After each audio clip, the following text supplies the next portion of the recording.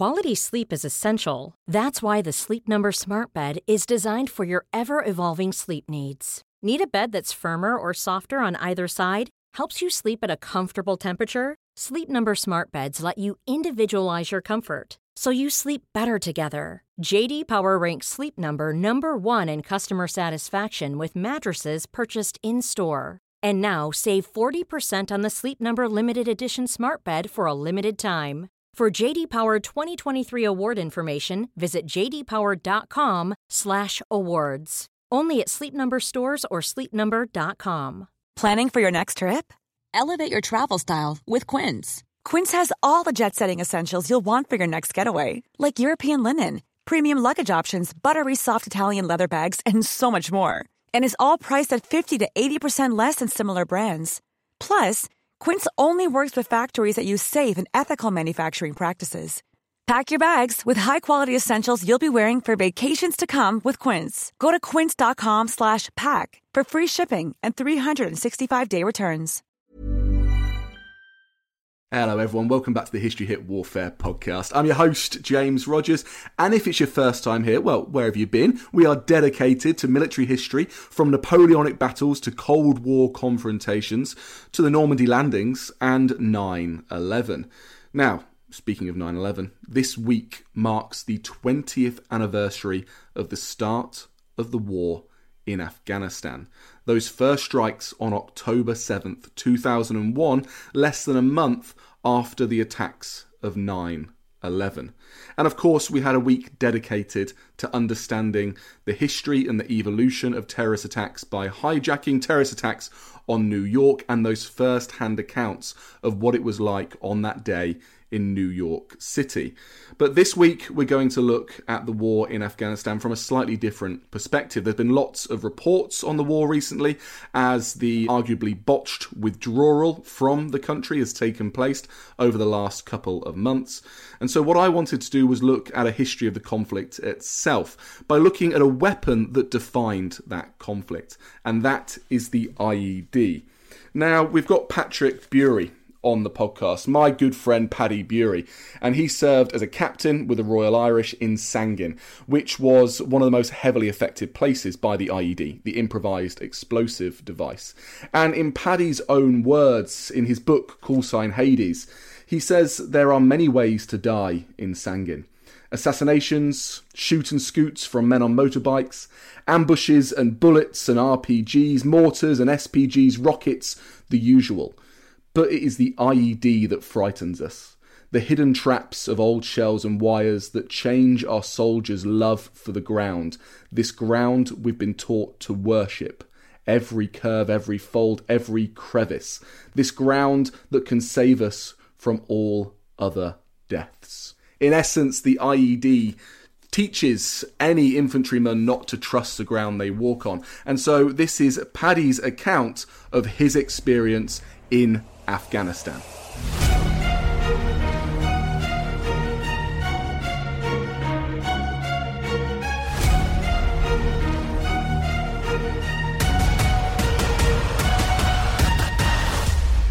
Hi Paddy, welcome to the Warfare Podcast. How are you doing today? I'm good, thanks, James. And yourself? I am good, yes. It is great to have you back on. The last time you were on here, you were talking about Nazi megastructures. In fact, one of our most popular episodes, and that's because you were one of the presenters on that hit National Geographic show. But you had a whole career before. You were a successful TV presenter and an academic, associate professor in security at the University of Bath. You were in the military. So tell us a little bit about your career, your past life. Well, yeah, thanks for filling me such full of hot air there. I might take off like a balloon. But no, it's very good of you. Nice to be back, James. Thanks for having us back on. I suppose the reason I was on Nazi megastructures was because I had military experience, and quite unusually, some might say, for an Irishman, I served in the British Army in the Royal Irish Regiment, which is an infantry regiment, for 5 years as an officer and finished as a captain. And I left just at the end of 2009, so I'm out a long time at this stage. Yes, absolutely. But you have that knowledge of a period in the war in Afghanistan, which I really want to drill down into today. And that's a period where the IEDs really started to spread and cause a major issue to the Brits, the Americans and the Allies. In fact, I think if I've got my stats right, between 2009 and 2010, IEDs contributed to 60% of Allied casualties during that period. So this was no small impact by a single kind of weapon. But maybe start by explaining to us what the IED is, what it was. Well, I'm sure as you well know, the IED is an improvised explosive device, and in that broad definition it can be anything really that explodes and is improvised. So that can vary from a jerry can full of fertilizer, an accelerant and an initiator, to a 155 millimeter leftover shell which is got a new charge on it and has exploded. You know, from very complex different kinds of devices which we can talk about, which are designed to take out IED disposal teams, so the experts that come and try to defuse them, to the most basic kind of device which is often done by a wire or sometimes a pressure plate. They really vary. There's a huge amount of innovation and adaptation involved, which is something that we saw during our tour of Sangin in Afghanistan in 2008. And you know, the history goes back as long as explosives go back, really, and booby traps. And I'm not, 100% expert on that history, but what I do know is that we saw from the Second World War onwards, especially in conflicts from post-World War II, and some of those increasingly use of the IED, whether it was called by a different name, whether it was called a mine, but it essentially was an IED in Vietnam, to what we saw then, under the IRA in Northern Ireland, that being really quite refined and some real expert bomb makers developing there over the course of the Troubles, and they had a long enough time to sort of test and adapt. And of course then this sort of battle of wits which always emerges is the measure. Somebody comes up with a change in the tactic or the method of the IED, and then the forces that are dealing with them change their countermeasures. And this is going on backwards and forwards, each one watching very carefully what the other is doing. Because one of the interesting things about the IED is you can literally watch the IED maker, or the team is later, can watch what their enemy are doing in real time, how they deal with it, and then learn and come back and, that doesn't work, try this, that doesn't work, try this. So yeah, long history to get us to the point in Afghanistan in 2008 where we're faced with a lot of them. And I suppose the interesting thing about that is that, Afghanistan in that context was sort of seen as much more, when I was Iraq was on and there was a lot of IEDs over there. And it was killing a lot of, especially 2005, it was killing a lot of British soldiers. And, it's no secret there was Iranian help for that, especially giving them passive infrared initiators, so very hard to detect at the time. And Afghanistan was still more in this sort of manoeuvre infantry war, small arms and mortars, not face-to-face clashes, but almost face-to-face clashes, sort of combat battlefield in that sort of way, and an outpost being attacked by full frontal assaults by the Taliban, etc. And one interesting story there is, the paras, I suppose, were in Sangin a couple of years before we were. I was there actually attached to the paras as well. And they had a name for one of the alleyways which ran onto our base, and it was called Pipe Range. And it was because the Taliban used to attack down that road at night, and they didn't realise that the paratroopers had night vision goggles, and so it became similar to a pipe range. In a pipe range, if your listeners think about a bowling alley which has the buffers in the thing so you can't miss, that's what a pipe range is. You can't really miss. So it became known as Pipe Range, and that was important for the Taliban because that summer their big takeaway, I think, started to be in the summer after as well, when the Royal Anglians were in the area. They started to realise that this doesn't really work. If we get into a punch-up with these guys, they've got so much firepower, they can bring in so much aircraft and bombs, and they've got so many assets that way that we can't win, especially the AH-64 attack Apache helicopter. So what was interesting in the start of our tour, because the fighting season lasts from sort of once they've harvested the poppy crop in around May, then they go, right, we've got our income in, and all that goes into the narco factories where they start producing heroin, and now we're ready to fight, and literally you'd see, sometimes you'd interdict like bags of new guns, cellophane, absolutely brand new guns coming in on the network as the drugs go out the other way, But we listened on the ICOM, you have these chat devices, and we were able to listen on them and listen to the Taliban commander give his sort of pep talk for the whole campaign. And one of the things he said is, we're going to switch to IEDs now. He didn't say, listen, we got a spanking gun the other way. He just said, this is what we're going to do.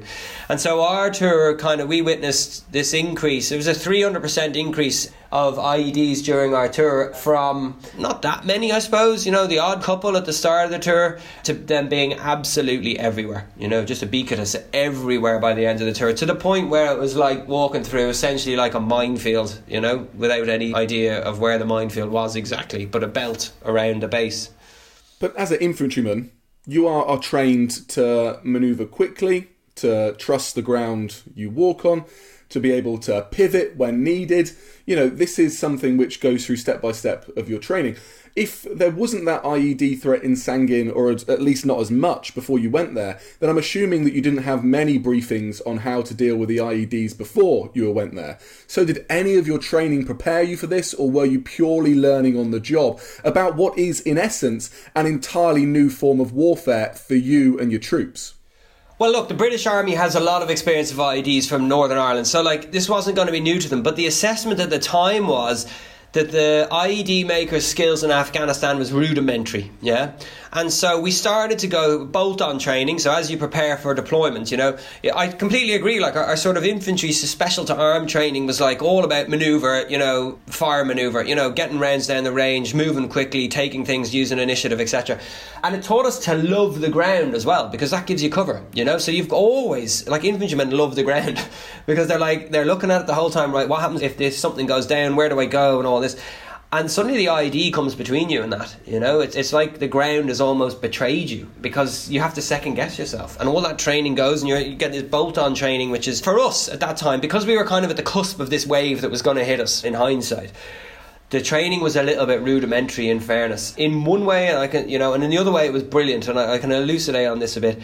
When we got to Bastion, which is the main base, forward operating, sort of rear area where you're going to be moved on to the front line, and you spend this week or so training, and they brought us in, okay, this is what an IED will look like, this is how you do your drills to counter it. And it was all there's a pile of stones here which indicates that there's an IED. And it was serious, I suppose, at the time, because some people were leaving. The Taliban had to leave markers for the locals, otherwise the locals would blow themselves up, and that's not going to do the Taliban much good. So there's this secret language in Afghanistan that was written into the landscape, and if you had your wits about you and you knew what was going on, you knew the area, you could read it. Sometimes it was just notches in a tree, sometimes it was notches in a wall, sometimes it was a plastic bag stuck in a tree, but there was usually a sign there that there was something. So you had to learn that language quickly and read it on the job in high pressure situations. 100%, and it was very varied, and you just were looking for the absence of the normal and the presence of the abnormal. That's what you were really looking for.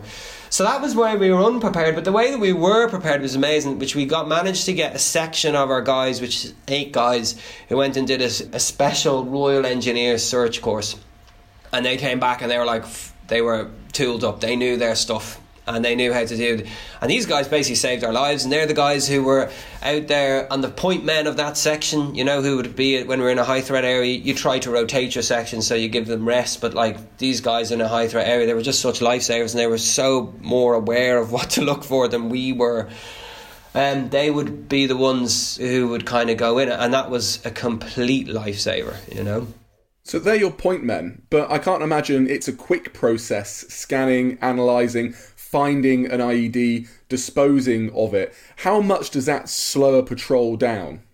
It depends on the density, you can imagine. But what happened really was it changed in terms of the amount of them. So we used to take over a compound, and then, after we were there a couple of days, you could go out, literally you'd go out with your scanner, and outside the first place that you couldn't see, and they knew you couldn't see because you can't keep overwatch on everything, you'd open the door, and there'd be basically where your foot mat would be. There was hidden, but we got it with the metal detectors. There was a 105mm shell there ready to just take us. It's just as you literally first step out of the base. So once they got to that level, and we were getting really quite fixed, and they were everywhere. So hang on, they were literally laying IEDs on your doorstep? Yeah, 100, yeah. The first place, the way our sentry positions were, we couldn't see the other side of the door. There was an IED there. So that was one example, but even we used to go on little clearance patrols around the base just to make sure they couldn't do this. We walked past, and it was luckily one of my Lance corporals with a bit more experience. The guys had gone past, and he was, what's in that box? It was like an old telephone wiring box on a telegraph pole.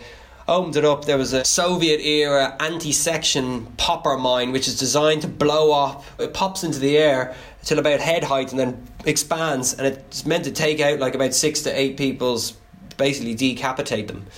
And we found one of those. And at the time, there was a kid, on a roof trying to set it off. Probably it was a radio-controlled, IC device, so he's trying to hit it with a key fob or something like that. And luckily it didn't, and we're all still here today. So that's what it got like, though, James. And the net effect of that was you have to be so careful about this secret landscape and this migrating threat, is that you're reduced to like 150 metres in an hour, in 43 degree heat with a helmet, 15, 20 kilos of kit. It's unbelievable. And there's a psychological thing about it too, is because the locals, for one reason or another, some of them do, most of them don't tell you where they are. And the whole COIN counterinsurgency mission was you're there to win them over. But after a while you're like, well, screw you guys. You won't tell us where these are and they're going to blow us up. So it changes the psychological dimension too. And if you're deployed in that area as well, then the locals know there's going to be more IEDs in the area, so there's more risk to their lives as well. So the IED drives a wedge between you and the local population, which I'm sure must have been a deliberate tactic by the Taliban. Yeah, whether it was deliberate or not, it certainly, I'd say, after a while they realised it was doing it, yeah. And the big one there is the suicide bomber. Because, how are you meant to get out and win over the population if you've got suicide bombers in the population? It's completely impossible, And so all you can do is keep people away and have this kind of imaginary bubble as your section moves forward and your platoon moves forward. You're just out of the way, out of the way, out of the way, out of the, completely negates the idea of hearts and minds. And we had suicide bombers that detonate against us as well. So, yeah, no, it's a fairly effective weapon. The countermeasures, obviously a lot of these would be secret and classified. I wouldn't feel happy talking about them, but the British Army had a very well-respected system of countermeasures, and they worked really well, and again saved our bacon numerous times. Well, I know about one or two of them. So there was kind of electronic jamming bubbles, right, where you were able to shut off the signal if one of these IEDs was being detonated by remote control. So if it was being detonated by a key fob or maybe a mobile phone signal, then you're able to create a kind of protective electronic bubble around yourselves moving forwards. But is this the reason why some IEDs were then taken from being dug into the ground or put into the walls and then taken and put into trees, or like you said, put onto telegraph poles? I mean, that is truly terrifying because that creates a ubiquitous threat. You don't know if the IED is above you, below you, all around you. It could be anywhere at any point at any time. It's a three-dimensional threat. Completely, yeah. And, as I said, they're using kids. It's a three-dimensional threat at any time, any place, and they're using kids to detonate them. Because they know, because the kids are going to be less suspicious. So, that's sort of the level we're at, And they're also, when we were there, we had a small doctor's surgery, mainly for the troops and for people that were wounded there. But, we had a father come in with his son's arms blown off, and he'd had him making IEDs, and then he wanted us to treat him, and we did treat him, He passed away, but... So there's that going on too. But yeah, that's the nature of it, it's 3D. And what you're talking about, this innovation was going on. So if you think about, at the start of our tour, we were facing fairly rudimentary IEDs in terms of most of them were, if I remember correctly, pressure plate or command wire. So the pressure plate is basically, you need... often a piece of wood with a little bit of metal which is connected to another piece of wood with a bit of metal, and when you step on it, it goes down, completes a circuit, boom, initiator, device explodes. Now there's metal in that, right? So our metal detectors would find that, Hopefully, as long as the metal detectors are switched on and you're doing your drills right, I mean that by the guys with them. Obviously the metal detectors need to be switched on. But that would be funny. And then they had the command wire, which is basically like a wire which runs, and again, often to a battery. You touch the battery and it goes. And then they switched to what they thought was more complicated, which was RC, But as you were talking about, luckily we had countermeasures that could help that. So the real innovation then came when they started to watch us, and they were like, you know what we're going to do? We're going to offset it, over our bubble. And so we'll have a command wire to an RC to a command wire and down to us. And this is what's going on. And you were trying to work, okay, so if they do that, then how can we patrol to catch the initiator? Yada, yada, yada. So then you change how you patrol. And we caught a lot of guys who were like, and kids often, standing there, they're like looking at one half of our call sign, you know, over there, thinking we're coming there. Okay, they're coming. And then the next, suddenly our other section would just pile in on top of them and they'd run off most of the time because they're unarmed. So what can we do, you know? What can you do? What do you do? And I don't think that there is a clear or easy answer to this. They normally run. They normally scamper. Okay, if you stood there with the battery and the wire while you were there, there's a direct threat to life and you can kill them. But most of the time they've dropped it and then you go, is there a direct threat to life? No, so I can't. So very, very strict rules of engagement in that particular scenario. Yeah, and the interesting thing about conflict, and especially with the British rules of engagement, is like, when you go out there, you go, these are very strict and very clear rules of engagement, and they are. But what you realise is so much, because they're kind of aware of our rules of engagement, if I don't carry a weapon, I won't get this, you know. So much, and the soldiers, especially under the commanders, are looking for that direction about when should I use force or not, what is the threat. It's in that grey area, you know. When it's black and white, it's quite easy. When it's in the grey area, that's where the real kind of leadership and direction and command is so important, you know, and getting the tone right, especially in a counterinsurgency operation where if you get it wrong, the repercussions are big. And the British rules of engagement, correct me if I'm wrong, but they're different, or were different to the American rules of engagement in Afghanistan, weren't they? Yeah, I'm not 100% to be able to talk about like other theatres, but I know when we served alongside the US Marines, and the big difference was that the US forces could use lethal force to protect property, and we couldn't. So that was the big difference. Obviously, if there's a threat to life, you could. Immediate threat to life. That's a big difference. So you were able to engage with threat to life, they were able to engage with threat to property. How did that manifest itself operationally?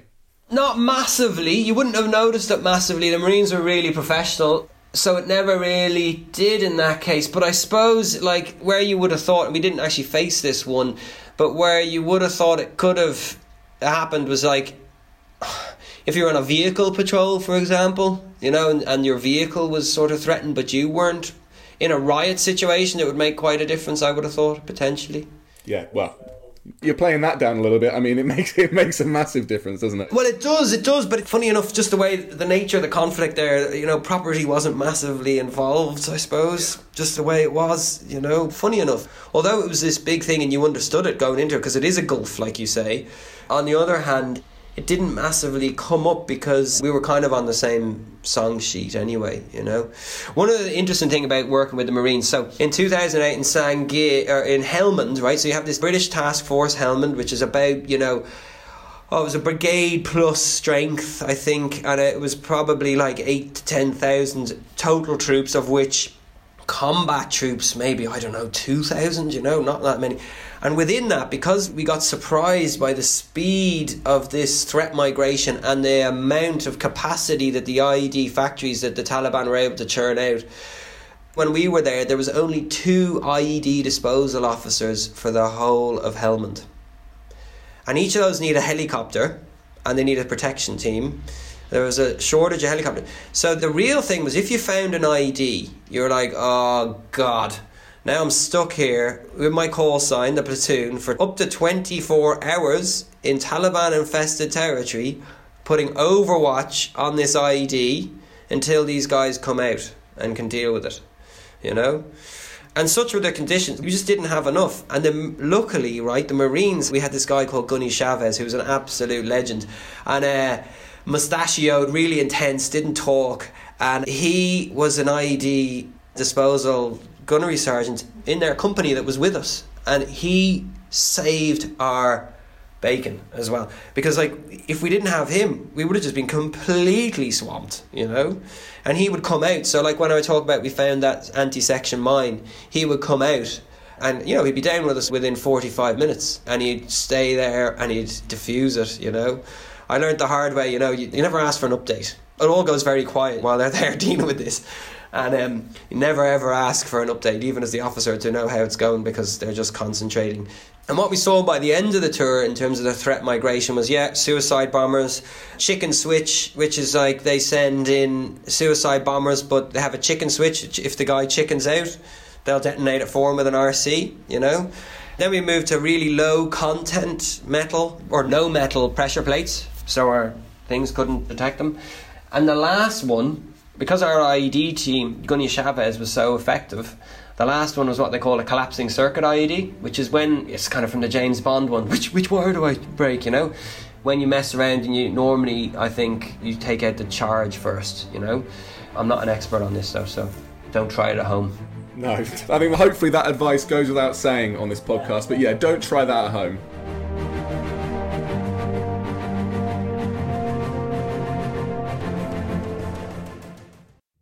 Hi, I'm Professor Susanna Lipscomb, and in my podcast, Not Just the Tudors, we talk about everything from sex to spying, wardrobes to witch trials. Not, in other words, just the Tudors, but most definitely also the Tudors. Subscribe from History Hit, wherever you get your podcasts.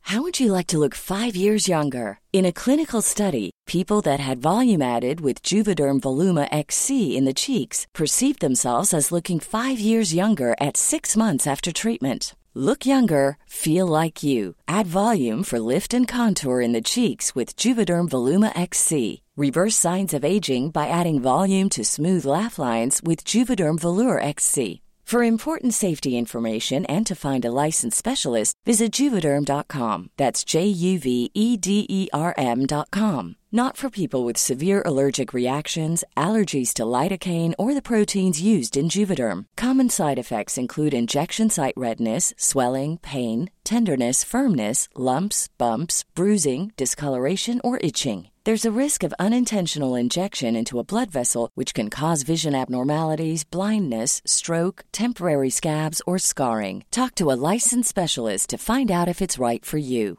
Ready to pop the question? The jewelers at BlueNile.com have got sparkle down to a science with beautiful lab-grown diamonds worthy of your most brilliant moments. Their lab-grown diamonds are independently graded and guaranteed identical to natural diamonds, and they're ready to ship to your door. Go to BlueNile.com and use promo code LISTEN to get $50 off your purchase of $500 or more. That's code LISTEN at BlueNile.com for $50 off. BlueNile.com, code LISTEN. Hey, it's Paige DeSorbo from Giggly Squad. High quality fashion without the price tag. Say hello to Quince.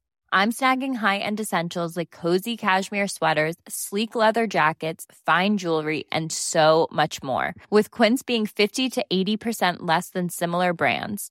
And they partner with factories that prioritize safe, ethical, and responsible manufacturing. I love that. Luxury quality within reach. Go to quince.com/style to get free shipping and 365-day returns on your next order.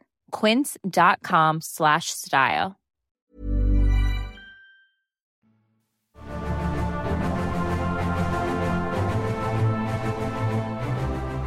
When the IED team go to cut the wire, once the circuit is disconnected, it explodes. And that is really scary. And I was there with Gunny Chavez when he came back and he went, they're trying to kill me now. And he said, I nearly went and, it's just the same old device. I've seen 100 of these so far this tour. I'll just do this. And then he said, in my mind, just do your drills. And he did it correctly.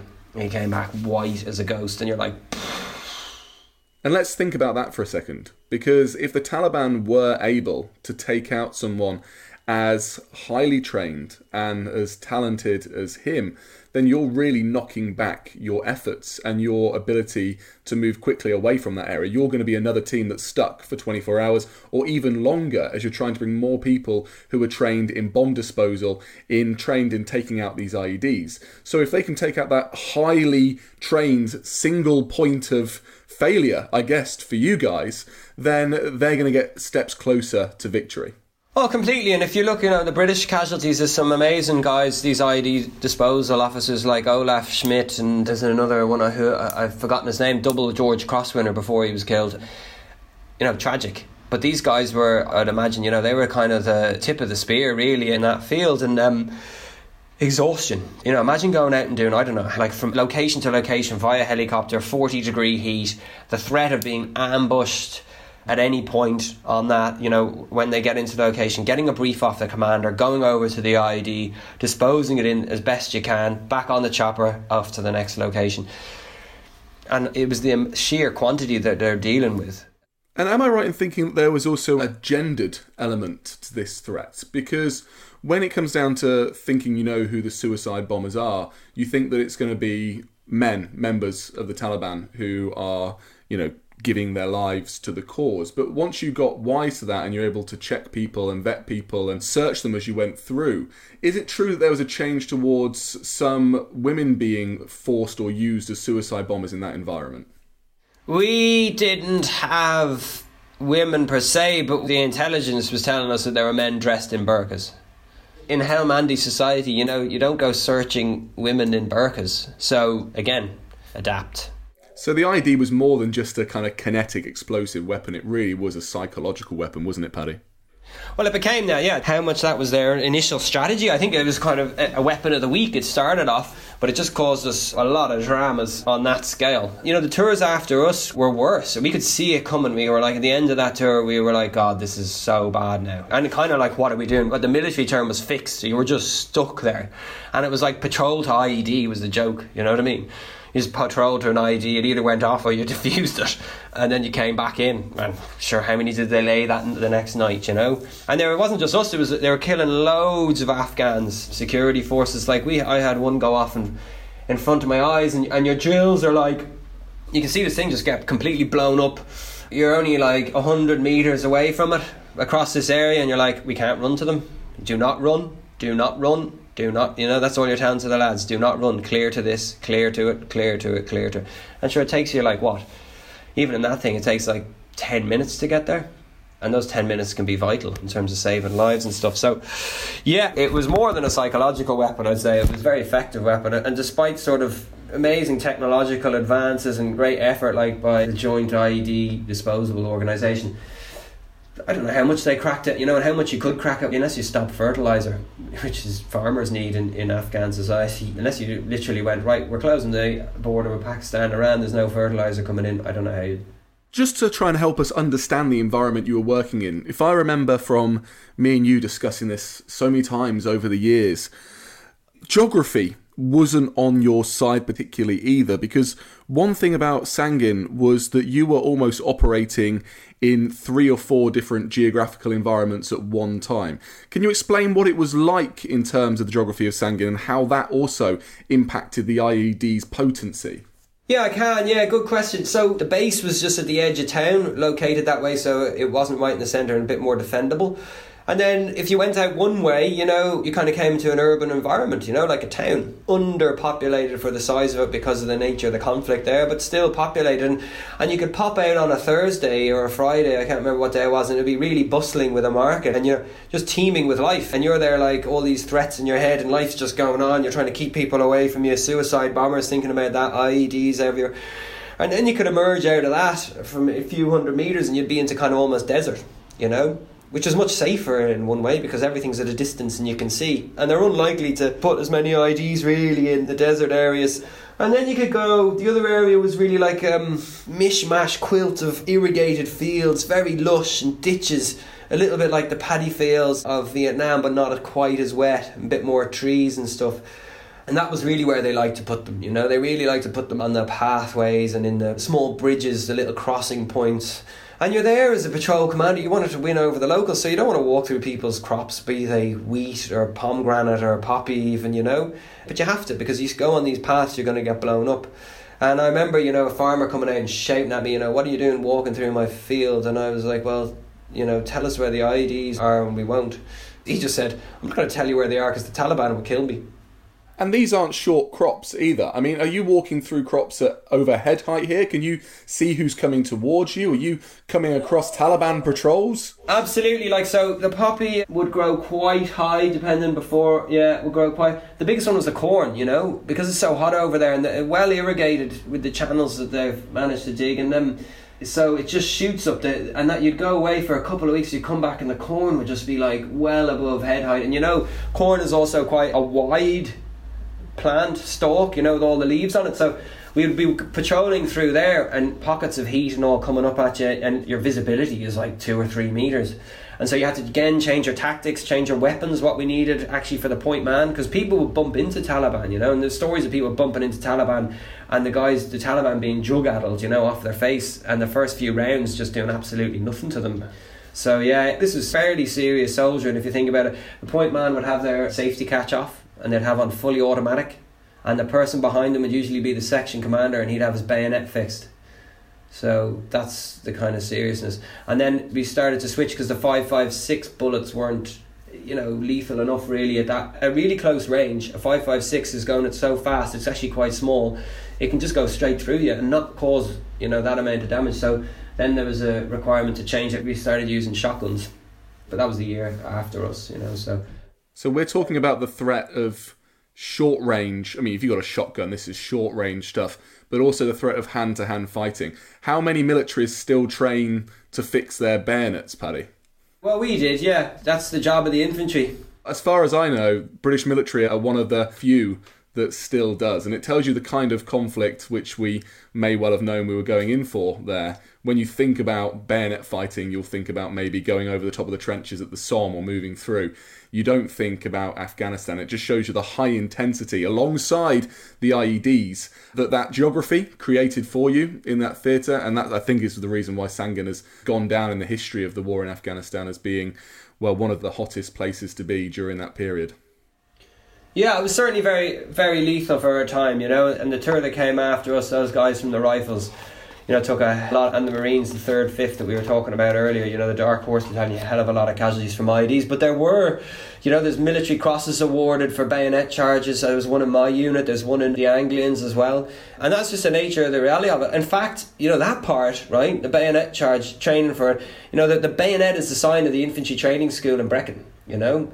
That is what you're oriented around. This is what it is. At the tip of the spear, this is what it is. The infantry mission. And so the infantry mission is to close with and kill the enemy in all weather conditions, in all terrains, by day or by night. You know, that was what it was. And that's fairly serious. We will do this anywhere and at any time in any place. So the bayonet itself is, and I think that's been the case since, you know, at least the Second World War. They realised it's a very potent unifying symbol about we mean business. So I would say that's a bit more kind of imbued in the spirit of it. What was actually a sort of juxtaposition against that is the IED, where they're nowhere. Like, they're everywhere and they're nowhere. And where's the person doing this to us? And we can't charge them with our bayonets. And they say nowadays that warfare is getting ever more remote, ever more disconnected from the enemy. You've got on one side the spread of drones and their pinpoint precision strikes, or so-called pinpoint precision, that continue to be used in Afghanistan to, well, just very recently during the withdrawal. And then on the other side, you've almost got the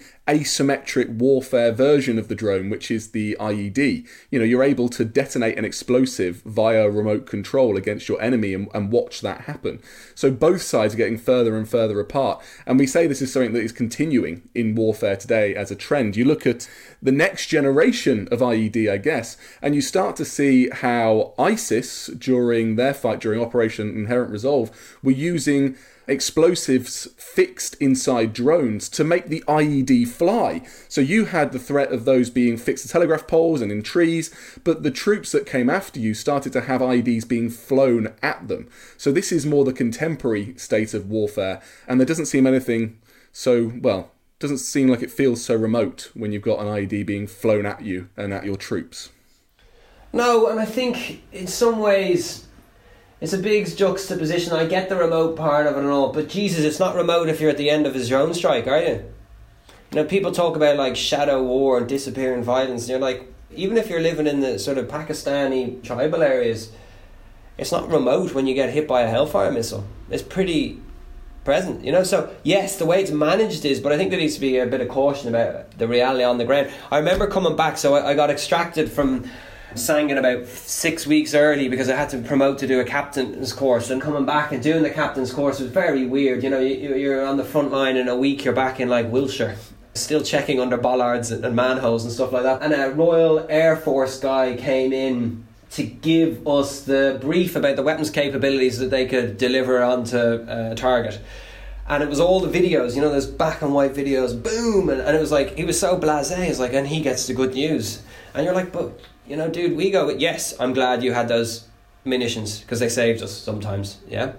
But we go in after a £500 bomb is being dropped on the target, and it's not remote, it's pretty present what you're seeing. A lot of it's to do with distance, and I think this analysis sort of fits in one way if you're distant from it, you know. So yes, it seems remote, and look, it's a way of managing conflicts. There's obviously something in it, but as you say, there is this kind of immediacy, big immediacy to it too. And there's one other interesting thing about it is that, like, how does all this remote stuff fit? Look at Mosul, look at Sirte. Look at these urban battlefields that, you know, Tony King is talking about, how conflicts are coalescing into really urbanised areas. This idea of kind of bloodless, bloodless warfare. You look at those conflicts, like, they're incredibly bloody. The amount of people that are dying. So there's certainly a juxtaposition going on there between a more sanitised version and the reality of it. I think President Obama said that drones are part of a just war, a war waged proportionately. Simply put, they save lives. And then we had Amos Fox, who's a major in the US Army, a tank man, on the podcast a few weeks ago. And he was saying about the siege of Mosul and how you had the drone strikes on the buildings as ISIS moved through. And he almost called it or referred to it as like a slow motion Dresden, because you just had the destruction of entire blocks one by one as ISIS moved around the cities. And the end result is the same. It's a mass destruction of an entire town. Yeah, exactly. The way I think about it is we're going to end up with this kind of slightly two-speed warfare potentially, you know, between very high-tempo, remote, network-enabled tech. And then when that doesn't work, because it won't work, because the things, friction will get in the way, this sort of low-tempo attritional fight. And of course they ran out of precision missiles, so you had to move to dumb bombs anyway. Paddy, I feel like we're going to keep talking about this. We can talk about this for many more hours, and we're going to get you back on the podcast to do exactly that. But before you go, I'm going to say that people should go out and they should buy Call Sign Hades, which was your book that you wrote just after you finished serving in Sangin, in Afghanistan. It is the best book I have read written by a soldier on that conflict during that period, and I really recommend that people go out and buy it to get a flavour of what the war was like. Paddy, thank you so much for coming on the Warfare Podcast. Absolute pleasure, and great to chat as usual, James.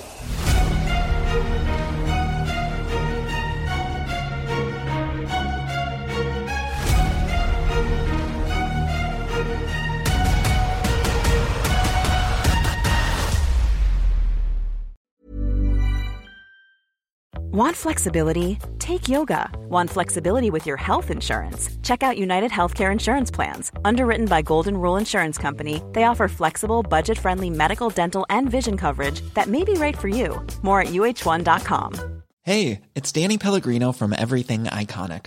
Ready to upgrade your style game without blowing your budget? Check out Quince. They've got all the good stuff, shirts and polos, activewear, and fine leather goods, all at 50 to 80% less than other high-end brands.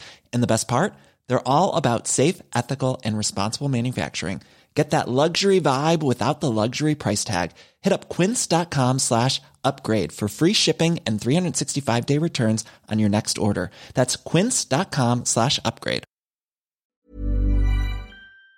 And before you go, remember, as a Warfare listener, you get a special discount at History Hit. Subscribers get access to blissfully uninterrupted, ad-free podcasts and thousands of hours of history documentaries. You've got everything from the American Revolution to my own documentaries like Traces of War, Weapons of War, and 24 Hours in Normandy, where I follow in the footsteps of the Green Howards on D-Day, from their beach landings to being awarded the Victoria Cross, and all the way through their first day where they made it 7 miles inland, further than any other British or American unit. So head over to historyhit.com/subscribe or follow the link in the show notes and use the code WARFARE to get 50% off your next 3 months. That's the code WARFARE to get 50% off. And if you're an Apple listener, you can subscribe for new ad-free episodes within the app. So give it a go. I know you're gonna love it.